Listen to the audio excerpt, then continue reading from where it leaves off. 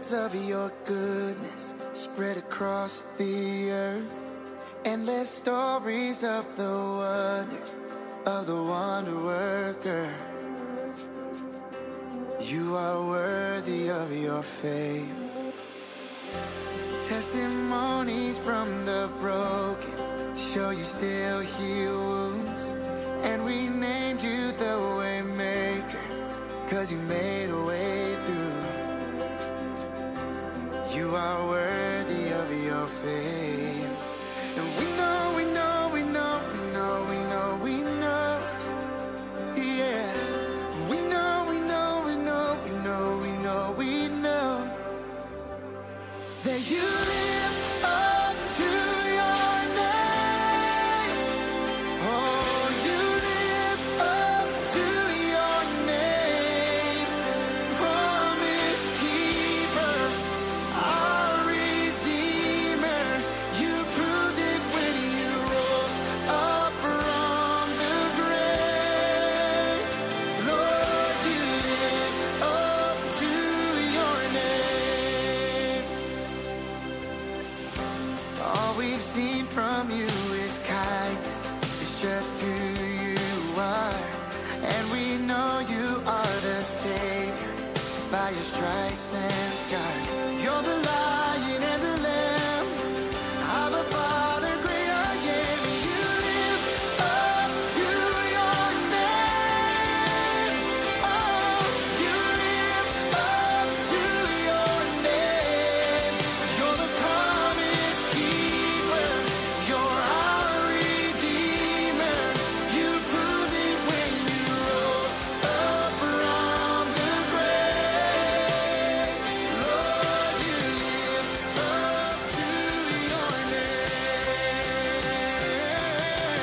We know, we know, we know, we know, we know, we know. We know, we know, we know, we know, we know, we know. We call you provider, call you protector. There's no doubt we've seen it. That's your name for a reason. We call you Abba, we call you Jireh. There's no doubt we've seen it. No higher name than Jesus. We call you Yahweh, Jehovah the healer. There's no doubt we've seen it. That's your name for a reason. We call you faithful, Messiah the Savior. There's no doubt we've seen it. No higher name than Jesus. Yeah. No higher name than Jesus. Whoa. You live up to your name. You live up to your name. You're the promise keeper. You're our Redeemer. You proved it when you rose up from the grave.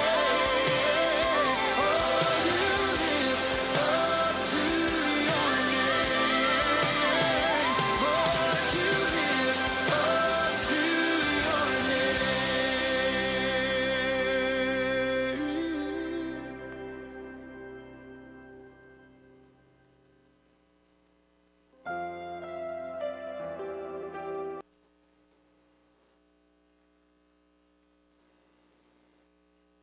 The church Bibles this morning to page 1406. It's toward the very back of the Bible, 1406, beginning Revelation this morning.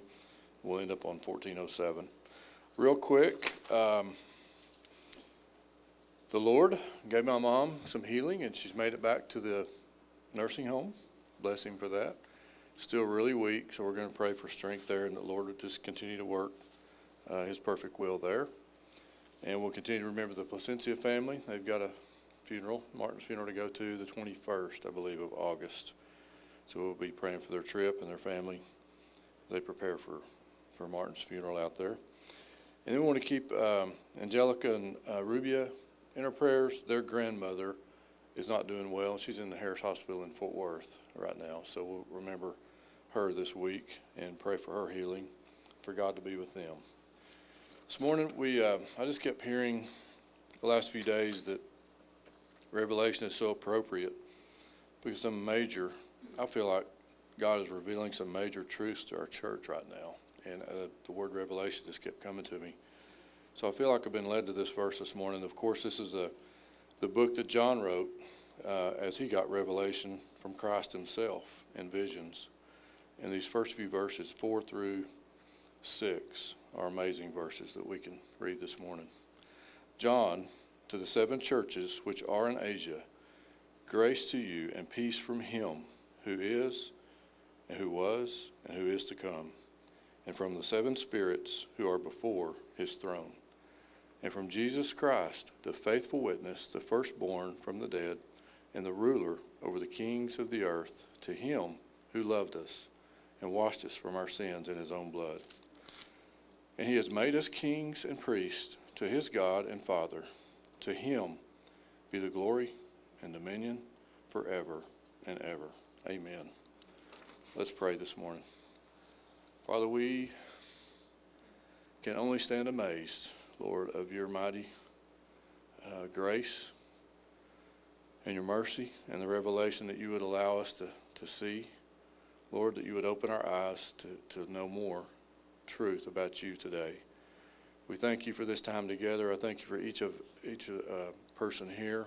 Lord, I pray that our hearts are open, and Lord, our eyes, Lord, are hungry to see what you have for us today. Give us humility as we come before you in praise and worship today.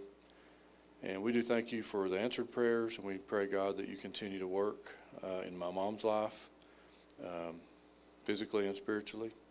And I pray, God, that you would continue to be with the Placencia family, and Lord, you would work your perfect will for each of those family members as they prepare to say farewell to Martin. And we'd also pray, God, that you would be with Angelica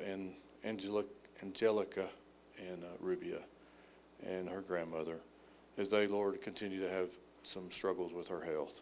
We pray, God, that you would be there with the doctors, give them wisdom. But above all these families would feel your presence and your name be lifted high through your mighty name, through your grace, through your comfort, and through your healing. We bless you for today, Lord. We thank you of this revelation that you gave John. And Lord, we thank you that you would continue to teach us things from your word, from your truth, and through your spirit. We bless you today in all these things. We pray in your holy name, Jesus. Amen.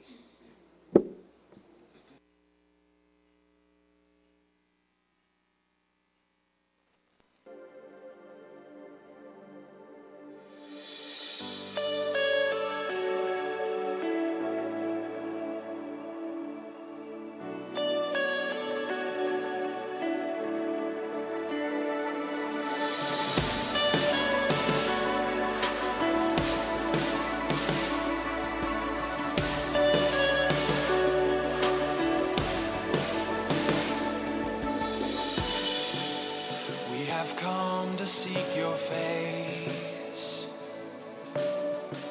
'cause when you speak the mountains shake and atmospheres begin to change. Speak now, speak now. We lift up a holy roar, and you swing open heaven's doors, rushing like a mighty storm. Move now, move now. There is power when we worship, power when we worship. This is where our freedom's found. There is power when we worship, power when we worship. Heaven is invading now and unleashing power, unleashing power.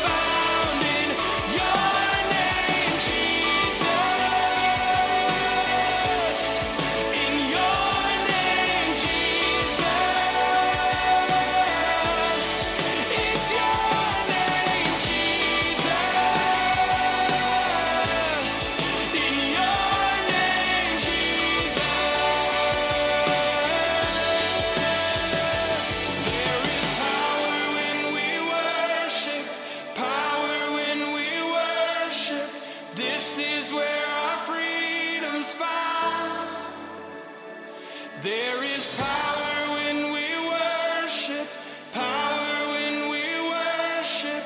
Heaven is invading now and unleashing power right now, unleashing power.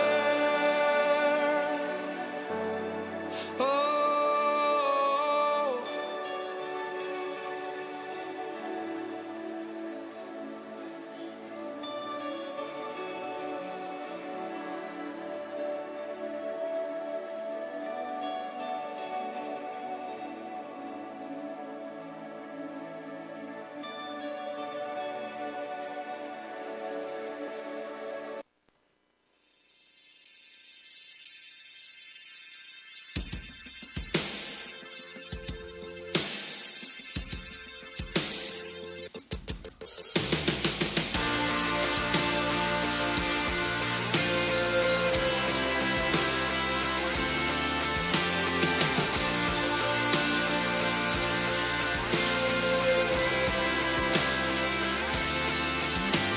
And every imposter, every contender will fail to compare with you.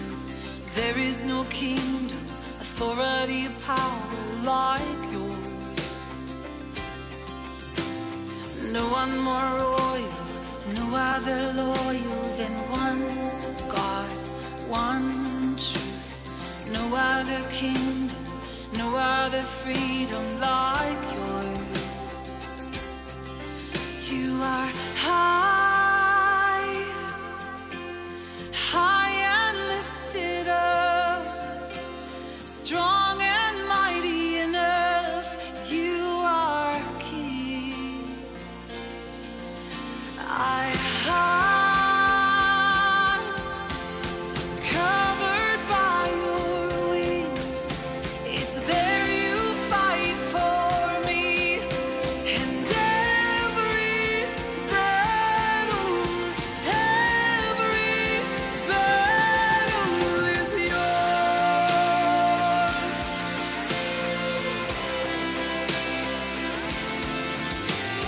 No greater rescue than when you come through. Strong love, strong love. All my accusers silenced and scattered by you. Your people are rising.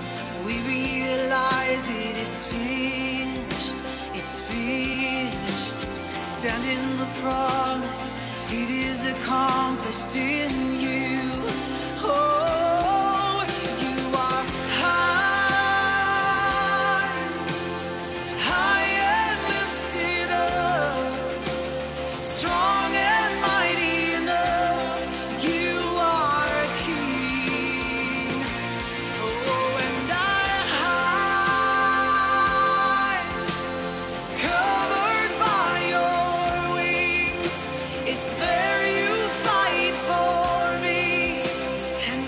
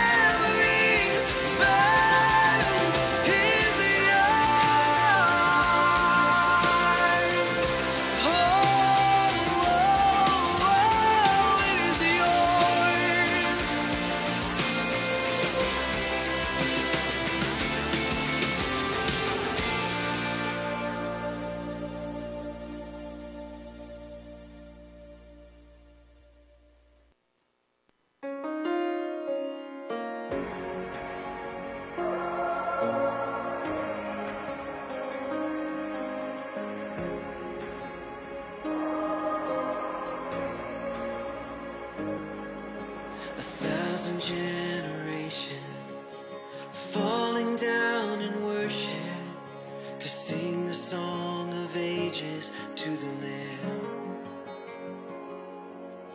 And all who've gone before us and all who will believe will sing the song of ages to the Lamb. Your name is the highest, your name is the greatest, your name stands above them all thrones and dominions, all powers and positions, your name stands above them all, and the angels cry, holy, all creation cries, holy, you are lifted high, holy, holy forever.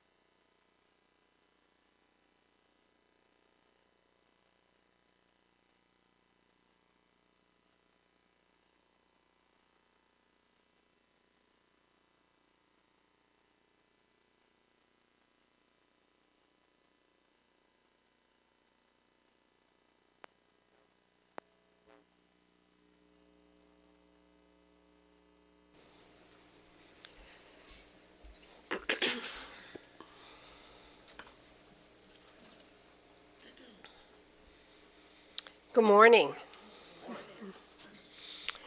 Great worship leading us into studying God's amazing Word. And I'm so excited about this opportunity to talk about chapter 8 in Romans. Romans is a fabulous, amazing understanding of what a church should look like and what a believer's life should look like. And particularly as we come into chapter 8, some things that God wants to share with us, and I think help us to understand some things that have been misunderstood and mistaught through some of our lives. So last week, Daniel did an amazing job of teaching the last part of chapter 7. So if you haven't had an opportunity to hear that message, you should go in and listen to it. And he talked a little bit about things that sometimes seem confusing when Paul is writing, and did a great job of helping us to understand that Paul is not saying that he continues to sin after he's surrendered his life to Jesus, but rather he is seeing how, even as a Pharisee of Pharisees, how powerless he is against the things of the flesh.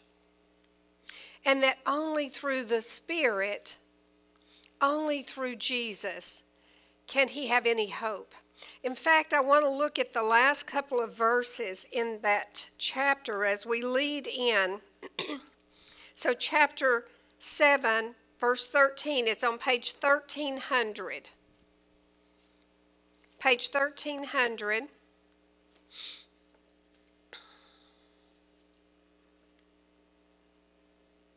So Paul, as I said, was a Pharisee of Pharisees, so he knew the law.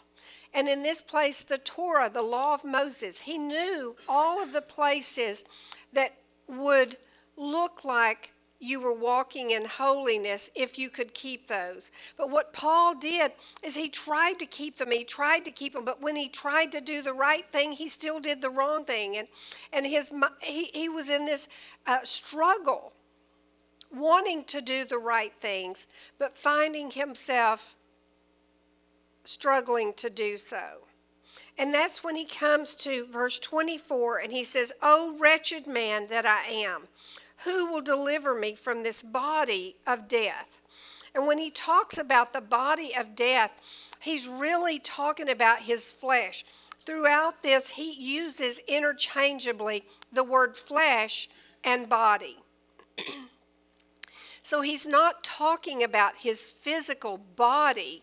He's talking about his spiritual body that is going to be condemned because of the law of sin and death. Does that make sense? So he says, who can deliver me from this body of death? This place that he is deserving to die because of the law of sin and death. And he speaks in verse 25 and he says, I thank God through Jesus Christ our Lord. And there's an exclamation point. I see that Paul is he's just overjoyed with seeing the truth of what Jesus did. He's saying there's no way, even though I was the best of all Pharisees, I could not make myself righteous. But thank God, Jesus Christ. And through Jesus, Paul sees that this is the only way. In fact, he goes on to say, so men with the mind, I myself serve the law of God. I'm sorry, men. I don't know why I said men. So then, I'll put my glasses back on.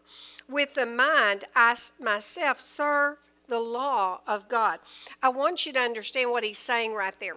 He's saying that in this place where he just had seen that he was not capable of making himself righteous, that only through Jesus, So then he says, so then, he's saying, you understand this. With the mind, I myself serve the law of God. You see, it's a choice. He's saying, with my mind, I made a choice to serve the law of God, not the law of sin and death.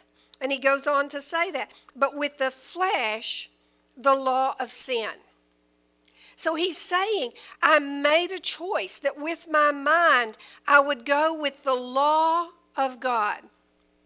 The law of God, what would that be? How men could be made righteous.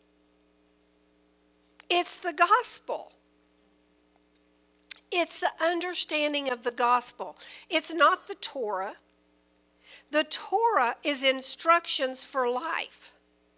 The Torah is the law that God gave us to understand and to look at our lives and see if we, in fact, are walking out what He has done.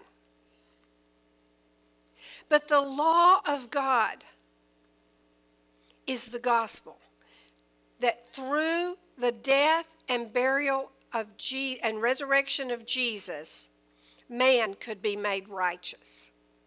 If you go back and look at Romans 1 through 6, that's all that Paul's talking about, right? He's talking about how could men be made righteous before God because of their sinful nature, born into them because of Adam. That's kind of the summary of the first 6 chapters of Romans. So now he's saying that, so then, with my mind, he's decided in his mind to make a choice. And the choice is to serve God's laws, the law of God. To align with God's purpose and His plan and His ways.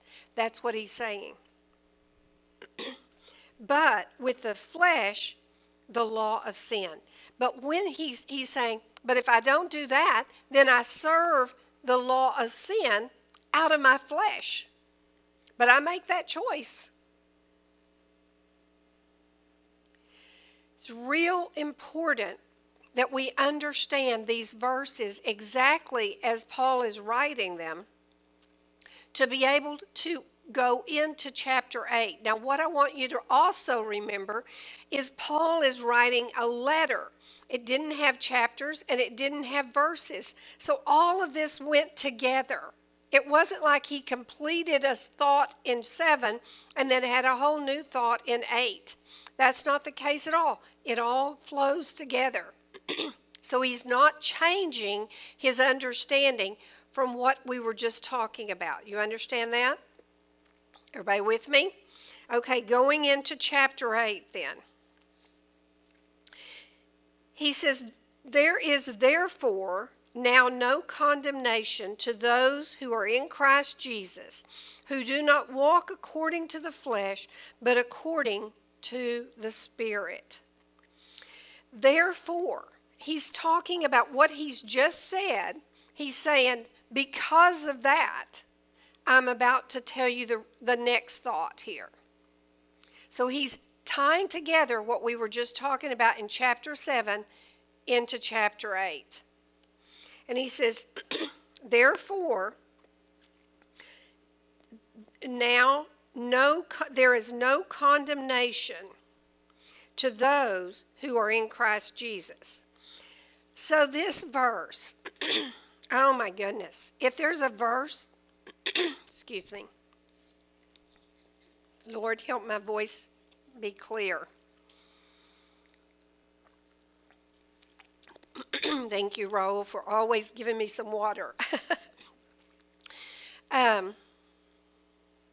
Okay, if there's any verse that frustrates me in the Bible about how it's taught, It's this verse. You can put that down and say this one aggravates Deborah the most, because it is used in a way to excuse our sin. So people will say, if you say something to them that, they might be walking out of alignment of the fullness that God has for them. If you see someone that's stretching the understandings of what God wants for their life, then their very go-to scripture is this right here. And in their thoughts, it should shut everyone up. And what they say is, there's no condemnation in Christ Jesus. And so they quote half of the scripture out of context with what we just talked about. And what they're saying is that you can't judge me. That's what they're saying. So I love this, because when I started studying very early on, the Lord said to me, He said, look up this word condemnation in the dictionary. And so I looked it up, and it means the expression of strong disapproval.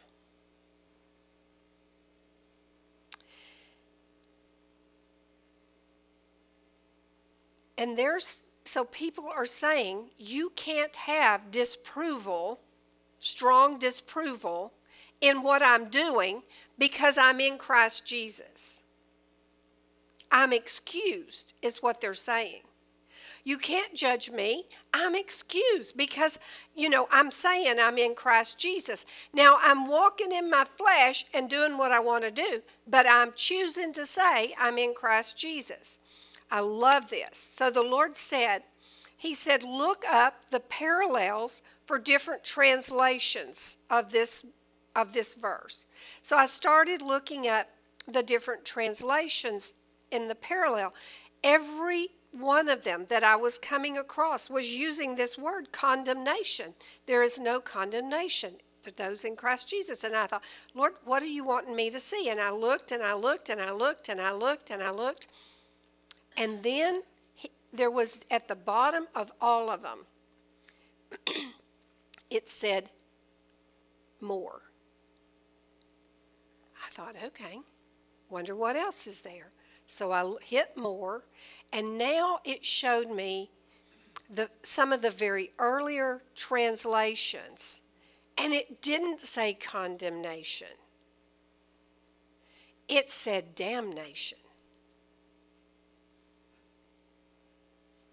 It said damnation, which means, and I looked it up there to see what it would mean at this point in time.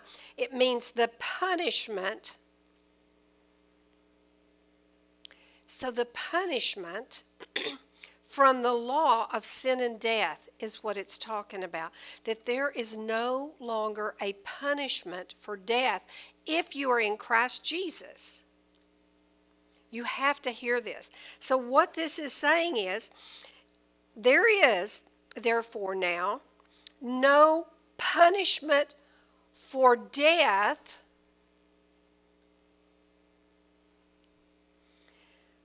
to those who are in Christ Jesus. In other words, he's just explaining what he's explained in chapter 7, verse 25. He's saying that if you're in Christ Jesus, the death penalty has been overcome. That's what he's saying. But he goes on to explain this so well. He says, who do not walk according to the flesh. In other words, those who have done what Paul is saying in 25, that they have in their mind made a choice to die to the flesh, to die to the things they want, to live and walk in the ways of Jesus. who do not walk according to the flesh, but according to the Spirit.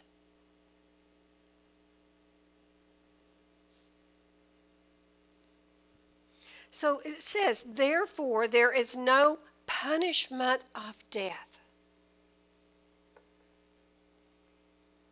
You see, Jesus, through Jesus, what happened? He overcame the penalty of death.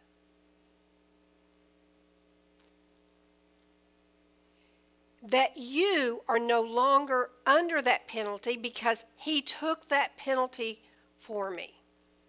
I cannot tell you. This is the whole Bible.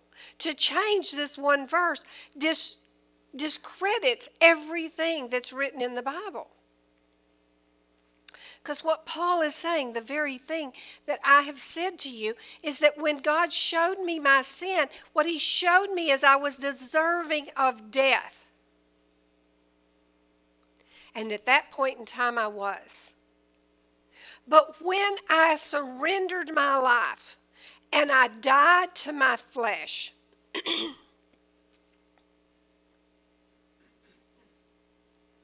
I was no longer condemned. I was no longer in condemnation. I was no longer in damnation under the punishment of death. Jesus took that death for me. He died on the cross in my place. That's exactly what he's talking about. Now let's go on and look in verse 2. It says, for the law of the Spirit of life in Christ Jesus has made me free from the law of sin and death. Isn't that exactly what he was saying in 1? Yes. For the law of the Spirit. What is the law of the Spirit of life? I want you to put your marker here. And I want you to look at a couple of verses. First of all, let's look on page 910, Jeremiah 31.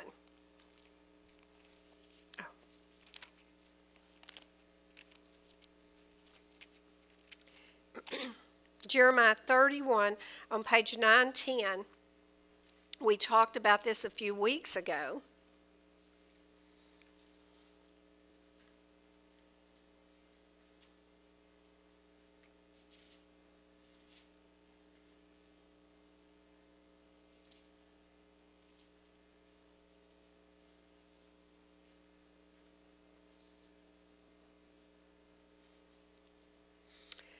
Okay, look at verse 33. It says, but this is the covenant that I will make with the house of Israel after those days, says the Lord. I will put my law in their minds and write it on their hearts, and I will be their God, and they shall be my people. So I'm going to take my laws. Do you see that? My laws, and I will put them in their minds and write them on their hearts. Now, turn with me to, I just want you to see this, Hebrews 10. Let me grab that for you. That's on page 1380. No, and it's not Hebrews 10, I don't think. Let me see. Yes, Hebrews 10.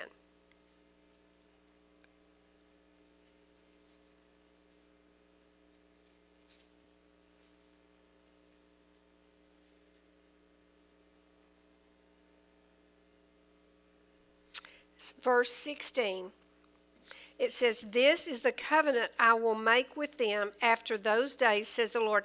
I will put my laws. What laws is he talking about? He's talking about the Torah. He's talking about the laws that he gave to Moses, that Moses brought down to the children of Israel, that they might know how to walk out holiness in God's eyes. Would it make them holy? No. It never made them holy. Now, what God did in his goodness is he gave them away, knowing they were going to break the laws. He gave them a way to be able to be restored, and they would do this through the sacrificial system of lambs and goats and bulls. Okay? So it's those laws that they were not able to keep. I want you to get this in your head, because it says, I will put my laws in their hearts, and I will write them in their, I'll put into their hearts and in their minds, and I will write them. Then I want you to turn with me to John 8, page 1232. Daniel used this scripture last week, and I loved it.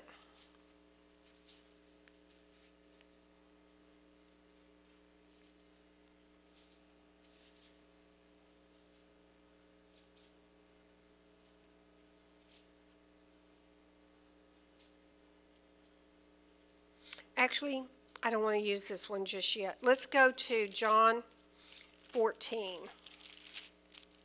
That's where I want to go. John 14. It's going to be on 1242. Verse 15. And it says, if you love me, keep my commandments. What commandments is he talking about? He's talking about the law. He's talking about the Torah. He's talking about the instructions that he gave to the children of Israel. Then he says, and I will pray the Father, and he will give you another helper, that he may abide with you forever, the Spirit of truth, whom the world cannot receive, because it neither sees him nor knows him. But you know him, for he dwells with you and will be with you. In other words, Jesus is saying, I'm going to give you a helper. To do what? To be able to keep God's laws and his ways, and to walk in the spirit of life. He's giving you the Holy Spirit. I want you to look at one other place here. Right across the page there is on verse 23. Jesus answered and said to him, if anyone loves me, he will keep my word. And my Father will love him, and we will come to him and make our home with him. And he who does not love me does not keep my words, and the word which you hear is not mine, but the Father who sent me. These things I have spoken to you while being present with you, but the Helper, the Holy Spirit, whom the Father will send in my name, he will teach you all things and bring to your remembrance all things that I've said to you. What is he talking about? He's going to bring all the truth that Jesus has been giving them, that they would be able to walk in it. Now you go back to Romans on page 1300. Go back to your marker. And Paul is writing from this understanding that he understands so clearly from Jesus' teaching. He says, for the law of the Spirit of life in Christ Jesus. The law of the Spirit. What is the law of the Spirit? The law of the Spirit is to be a helper, to help you to walk out the things that bring life through Christ Jesus. Keeping the law will not save you. Okay, I did this, Lord, I should be saved. No, that will never save you. The law was never intended to save anybody. It never did save anybody, because in the Old Testament they could not keep it. Why are we still under the law then? Why? People say, well, we're not under the law. You can't keep it. That's not true. You are under the law of the Spirit in Christ Jesus that helps you what? Walk out his commandments. He said, if you love me, you're going to keep my commandments. How? The law of the Spirit, the helper, is going to come and help you. Does that seem difficult? No, it's pretty clear. Paul is bringing Jesus' understanding into these words. And he's saying, for the law of the Spirit of life in Christ Jesus, and then listen to what it says, has made me free from the law of sin and death. The law of the Spirit was given when Jesus died and was buried, rose again, and then was raised up. The Spirit was sent. Jesus, through what he did, made us free from what? The law of sin and death. That we might be able to walk in the law of the Spirit. Does that make more sense to say it that way? Let's go on and see what else he tells us. Verse 3. For what the law, and that's talking about the Torah, if you want to write that in there, that'll help you right there. That the law, what the law could not do, in that it was weak through the flesh. It was weak because it had nothing, it was powerless. It was only able to do what the flesh did with it. God did by sending his own Son in the likeness of sinful flesh on the account of sin. He condemned sin in the flesh. So he's saying the Torah was never supposed to make people righteous. And it says right here, it could not do it. It was weak. It was worthless in that regard. It was for a purpose. But to make men righteous, it could not do. It could not change human nature. Does that make sense? So the law could never change human nature. What is human nature? To walk in sin. So the law could never do that, but it says in verse 3, God did it. God did it. He changed human nature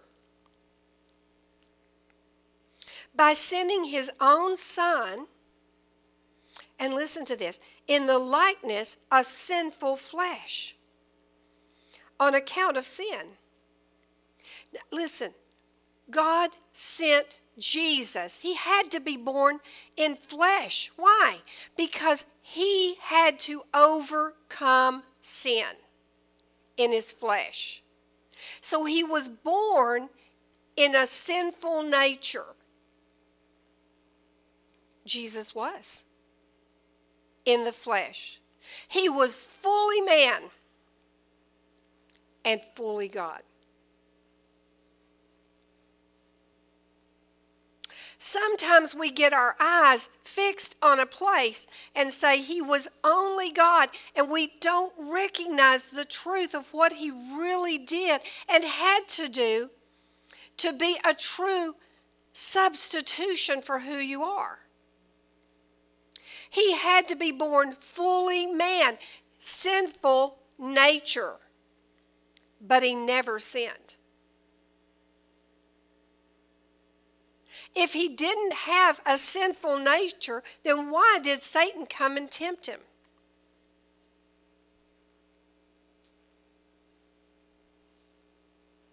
Satan thought he would sin.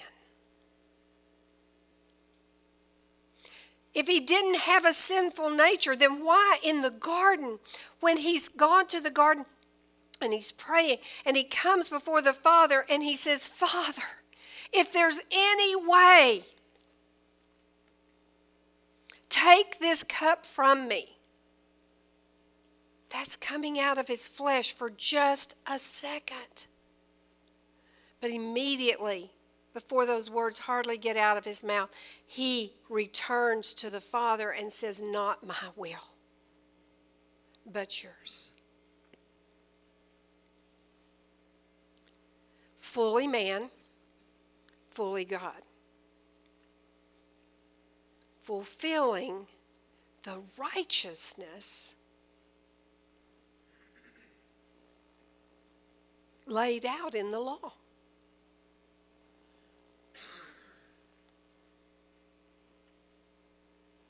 He had to, or he could not have stood in my place and taken the punishment for me. Then it says, okay, let's read all this together.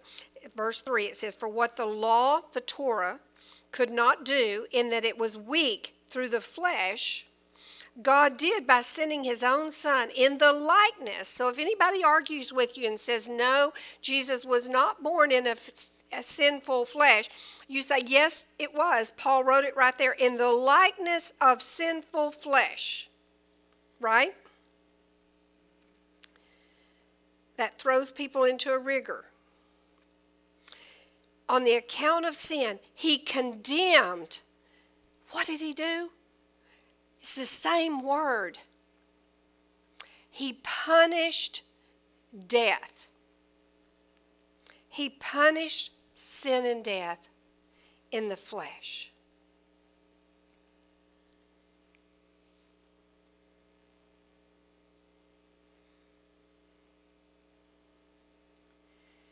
He took the punishment for sin. That's what he's talking about right there. He condemned. See, that doesn't make much sense to us, does it? It's kind of like this word over here. It doesn't make good sense to us. What do you mean he condemned sin in the flesh? It doesn't make much sense. He judged it? Well, yeah, but that's not exactly right, is it? But what he did is he took on the punishment for sin in his flesh.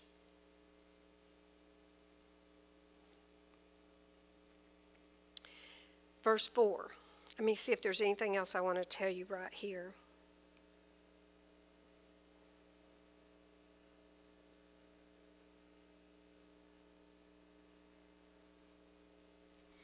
Okay, verse 4, that the righteous requirement of the law might be fulfilled in us who do not walk according to the flesh, but according to the Spirit.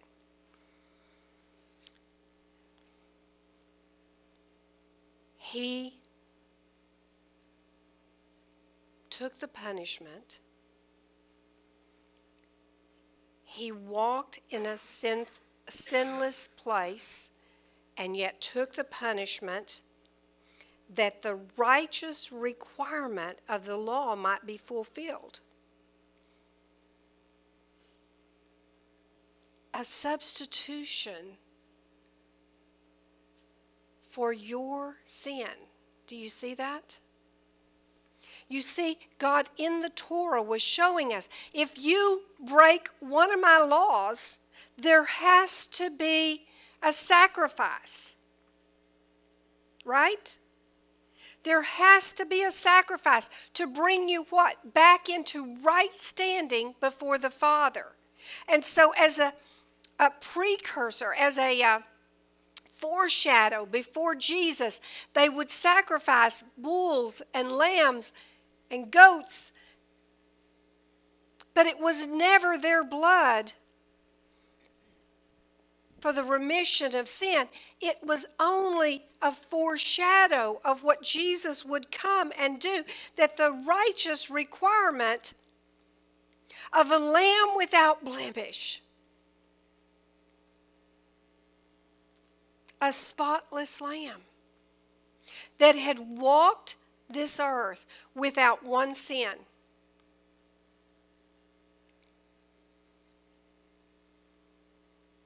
Not one sin. That the righteous requirement of the law might be fulfilled in us, as he is our substitution. But here's the thing.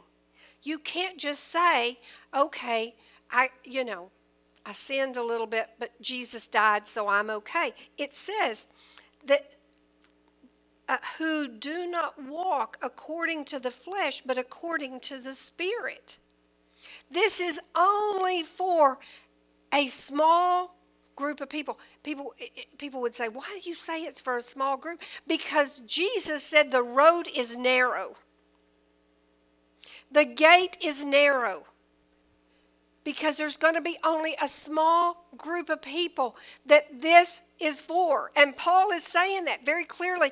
If you're walking in your flesh and thinking you're okay, you are in a dark place that brings you to death. It says only Jesus can set you free from that sin and death. And if you are thinking you're okay just because Jesus died, that's not what Paul's saying. He's saying you have to be walking according to the Spirit. What does the Spirit do? It's your helper to do what? Obey the commandments. Walk in God's righteousness, walking in His ways. Paul is telling us exactly what Jesus says. All right, let's go right on, because he comes on and helps us to even see it even more. Verse 5 says, for those who live according to the flesh set their minds on the things of the flesh. Yeah, it's a choice. Paul is saying, you want to do the things you want to do? You're living in the flesh. Just be real about it. But those who live according to the Spirit, the things of the Spirit. For those who live according to the flesh set their minds on the things of the flesh, but those who live according to the Spirit, the things of the Spirit. It's a choice. Do you want to walk in your own ways? Fine, you're in the flesh. Just know it. If you're choosing to walk in the things that the Spirit will help you walk in, He'll bring them all to mind. He will say to you, Deb, you can't be here. And you will have a choice right then to choose what you do with it.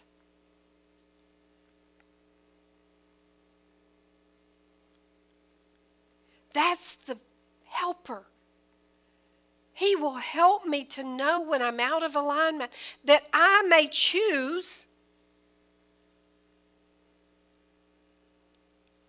But I've talked to people and they say, well, I just can't get out of this sin. I just can't get out. I said, well, you're not choosing to get out of the sin.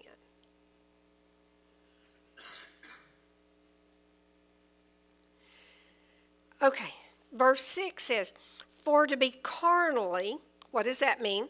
In the flesh, carnally minded is death. So here's the thing. If you want to go your own way and do your own things, that's fine. Just know where you are and that it leads to death.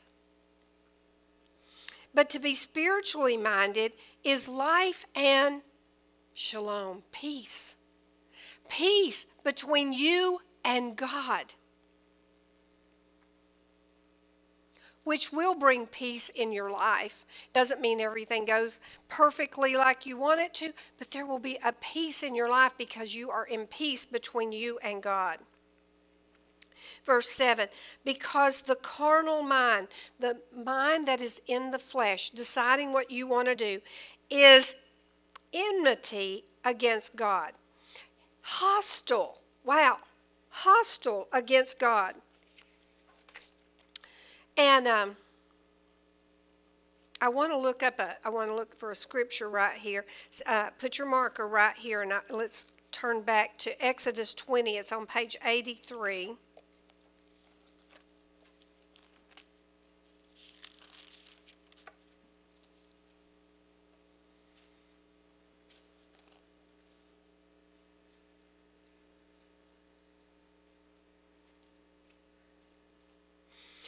Really and truly, Paul writes nothing on his own.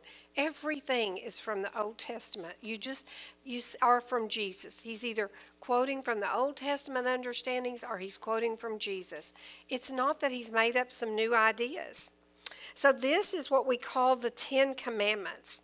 And I want to start in verse 4.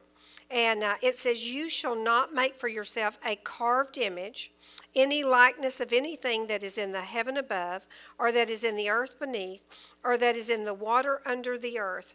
You shall not bow down to them nor serve them. For I am the Lord your God, am a jealous God, visiting the iniquities of the father upon the children to the third and fourth generation of those who hate me." It's this understanding of enmity.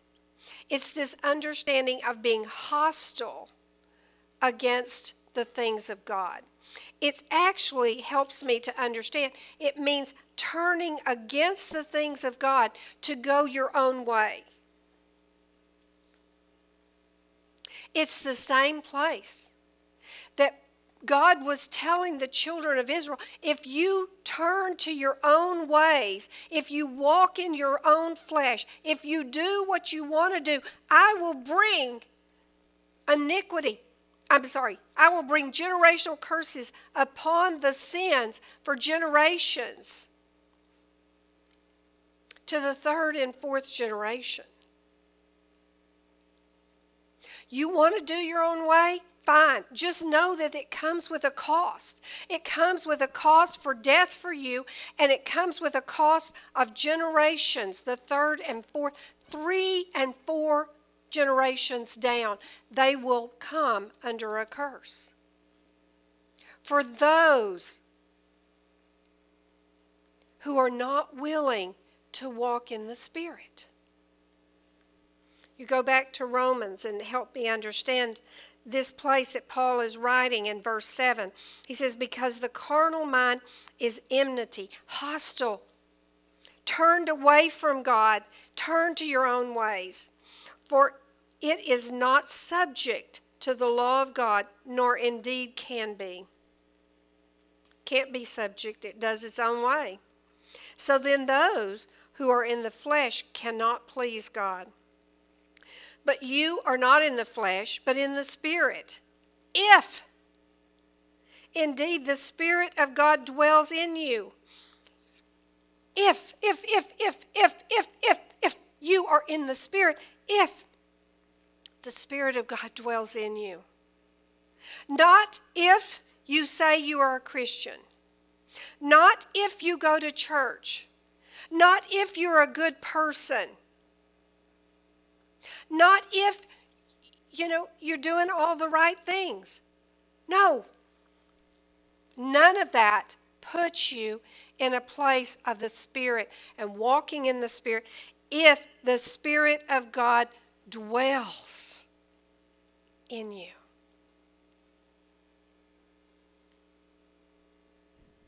Now, if anyone does not have the Spirit of Christ, he is not his. He says, don't deceive yourself. You're not his.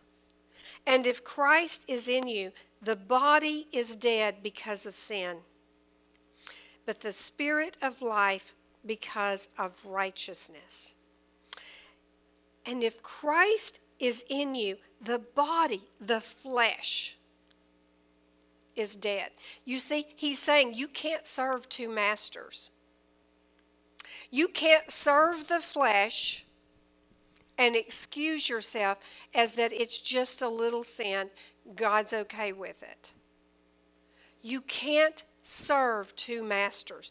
You can't serve Christ and the flesh. It says the body, the flesh, is dead because of sin, but the Spirit of life because of righteousness. But because of righteousness, you have life because you are in right standing with the Father. Verse 11, but if the Spirit of him who raised Jesus from the dead dwells in you, he who raised Christ from the dead will also give life to your mortal bodies through the Spirit who dwells in you. I love this verse. But if the Spirit of him who raised Jesus from the dead dwells in you, he who raised Christ from the dead will also give life to your mortal bodies through the Spirit who dwells in you. So, for a long time, I thought this was talking about because you're in Christ Jesus, then at the day of resurrection, he will raise you up with the same power that he rose Jesus, right? And I think that is true, but I don't think that's what this verse is talking about. Here's why. It says, but if the Spirit of him who raised Jesus from the dead dwells in you, when would that be? Now. He who raised Christ from the dead will also give life to your mortal bodies through his Spirit who dwells in you. I think it's talking about today. I think he is saying the same power that raised Jesus from the dead lives in you today, that you might walk in holiness for his glory. The same power. When I saw this, I thought, oh my goodness, Lord, how shallow we are. How shallow we are to think that the Holy Spirit is not that powerful. What he's saying is the same Spirit, that's the Holy Spirit, that's your helper to lead you and guide you in everything of your life. In all that you do, he will bring to mind what you should be doing and where you should be walking and what will bring glory to God.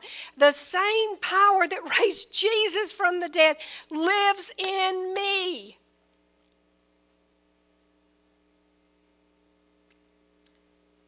Not so I can boast,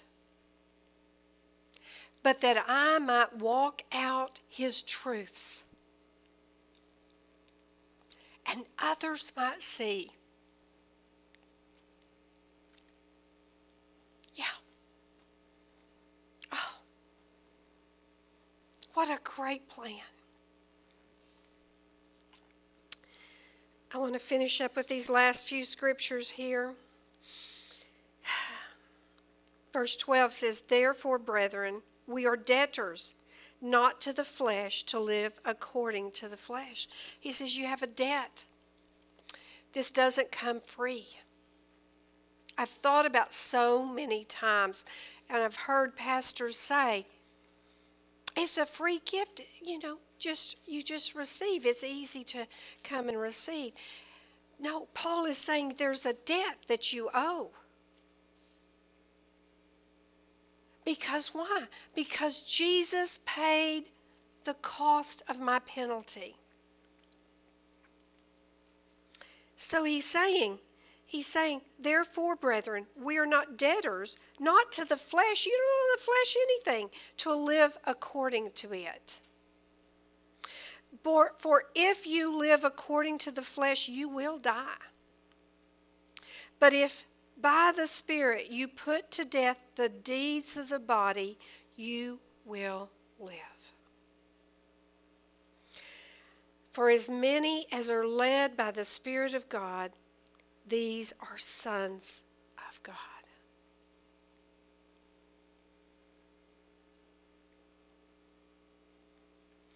These are sons of God. Are you a son? Are you a daughter of the Most High? This is a powerful, powerful, powerful understanding that should grab each of us to be challenged. Does the Spirit of God dwell in us?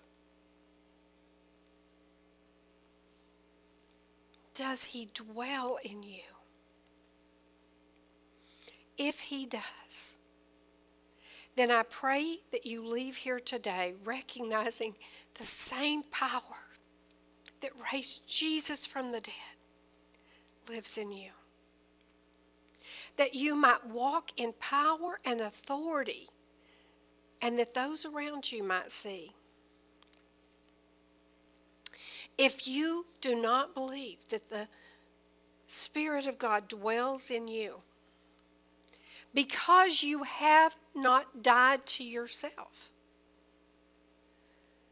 you have not seen that there is a debt that you owe to the one who is willing to die for you, or willingly did die for you.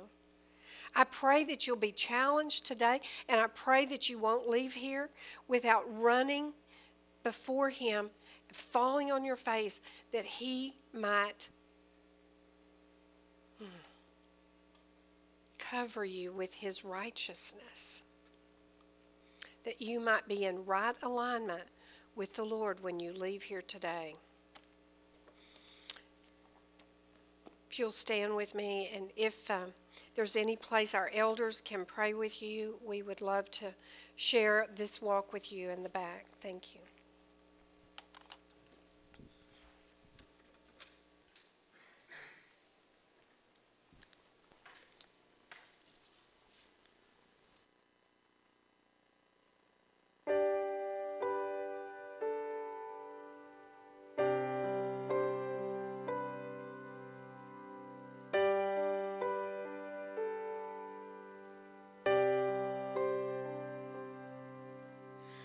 Oh,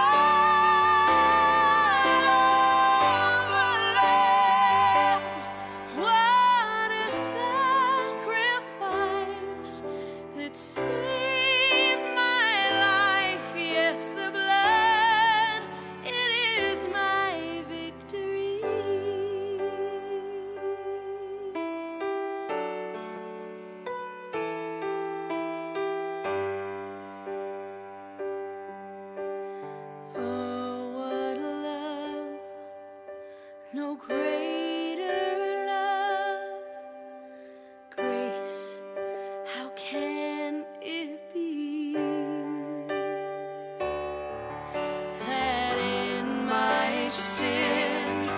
Yes, even then he shed his blood for me. Oh, the blood of Jesus washes me. Oh, the blood of Jesus shed for me. What a sacrifice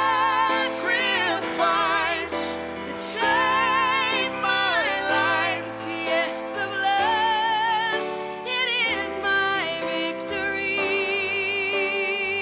What a sacrifice that saved my life.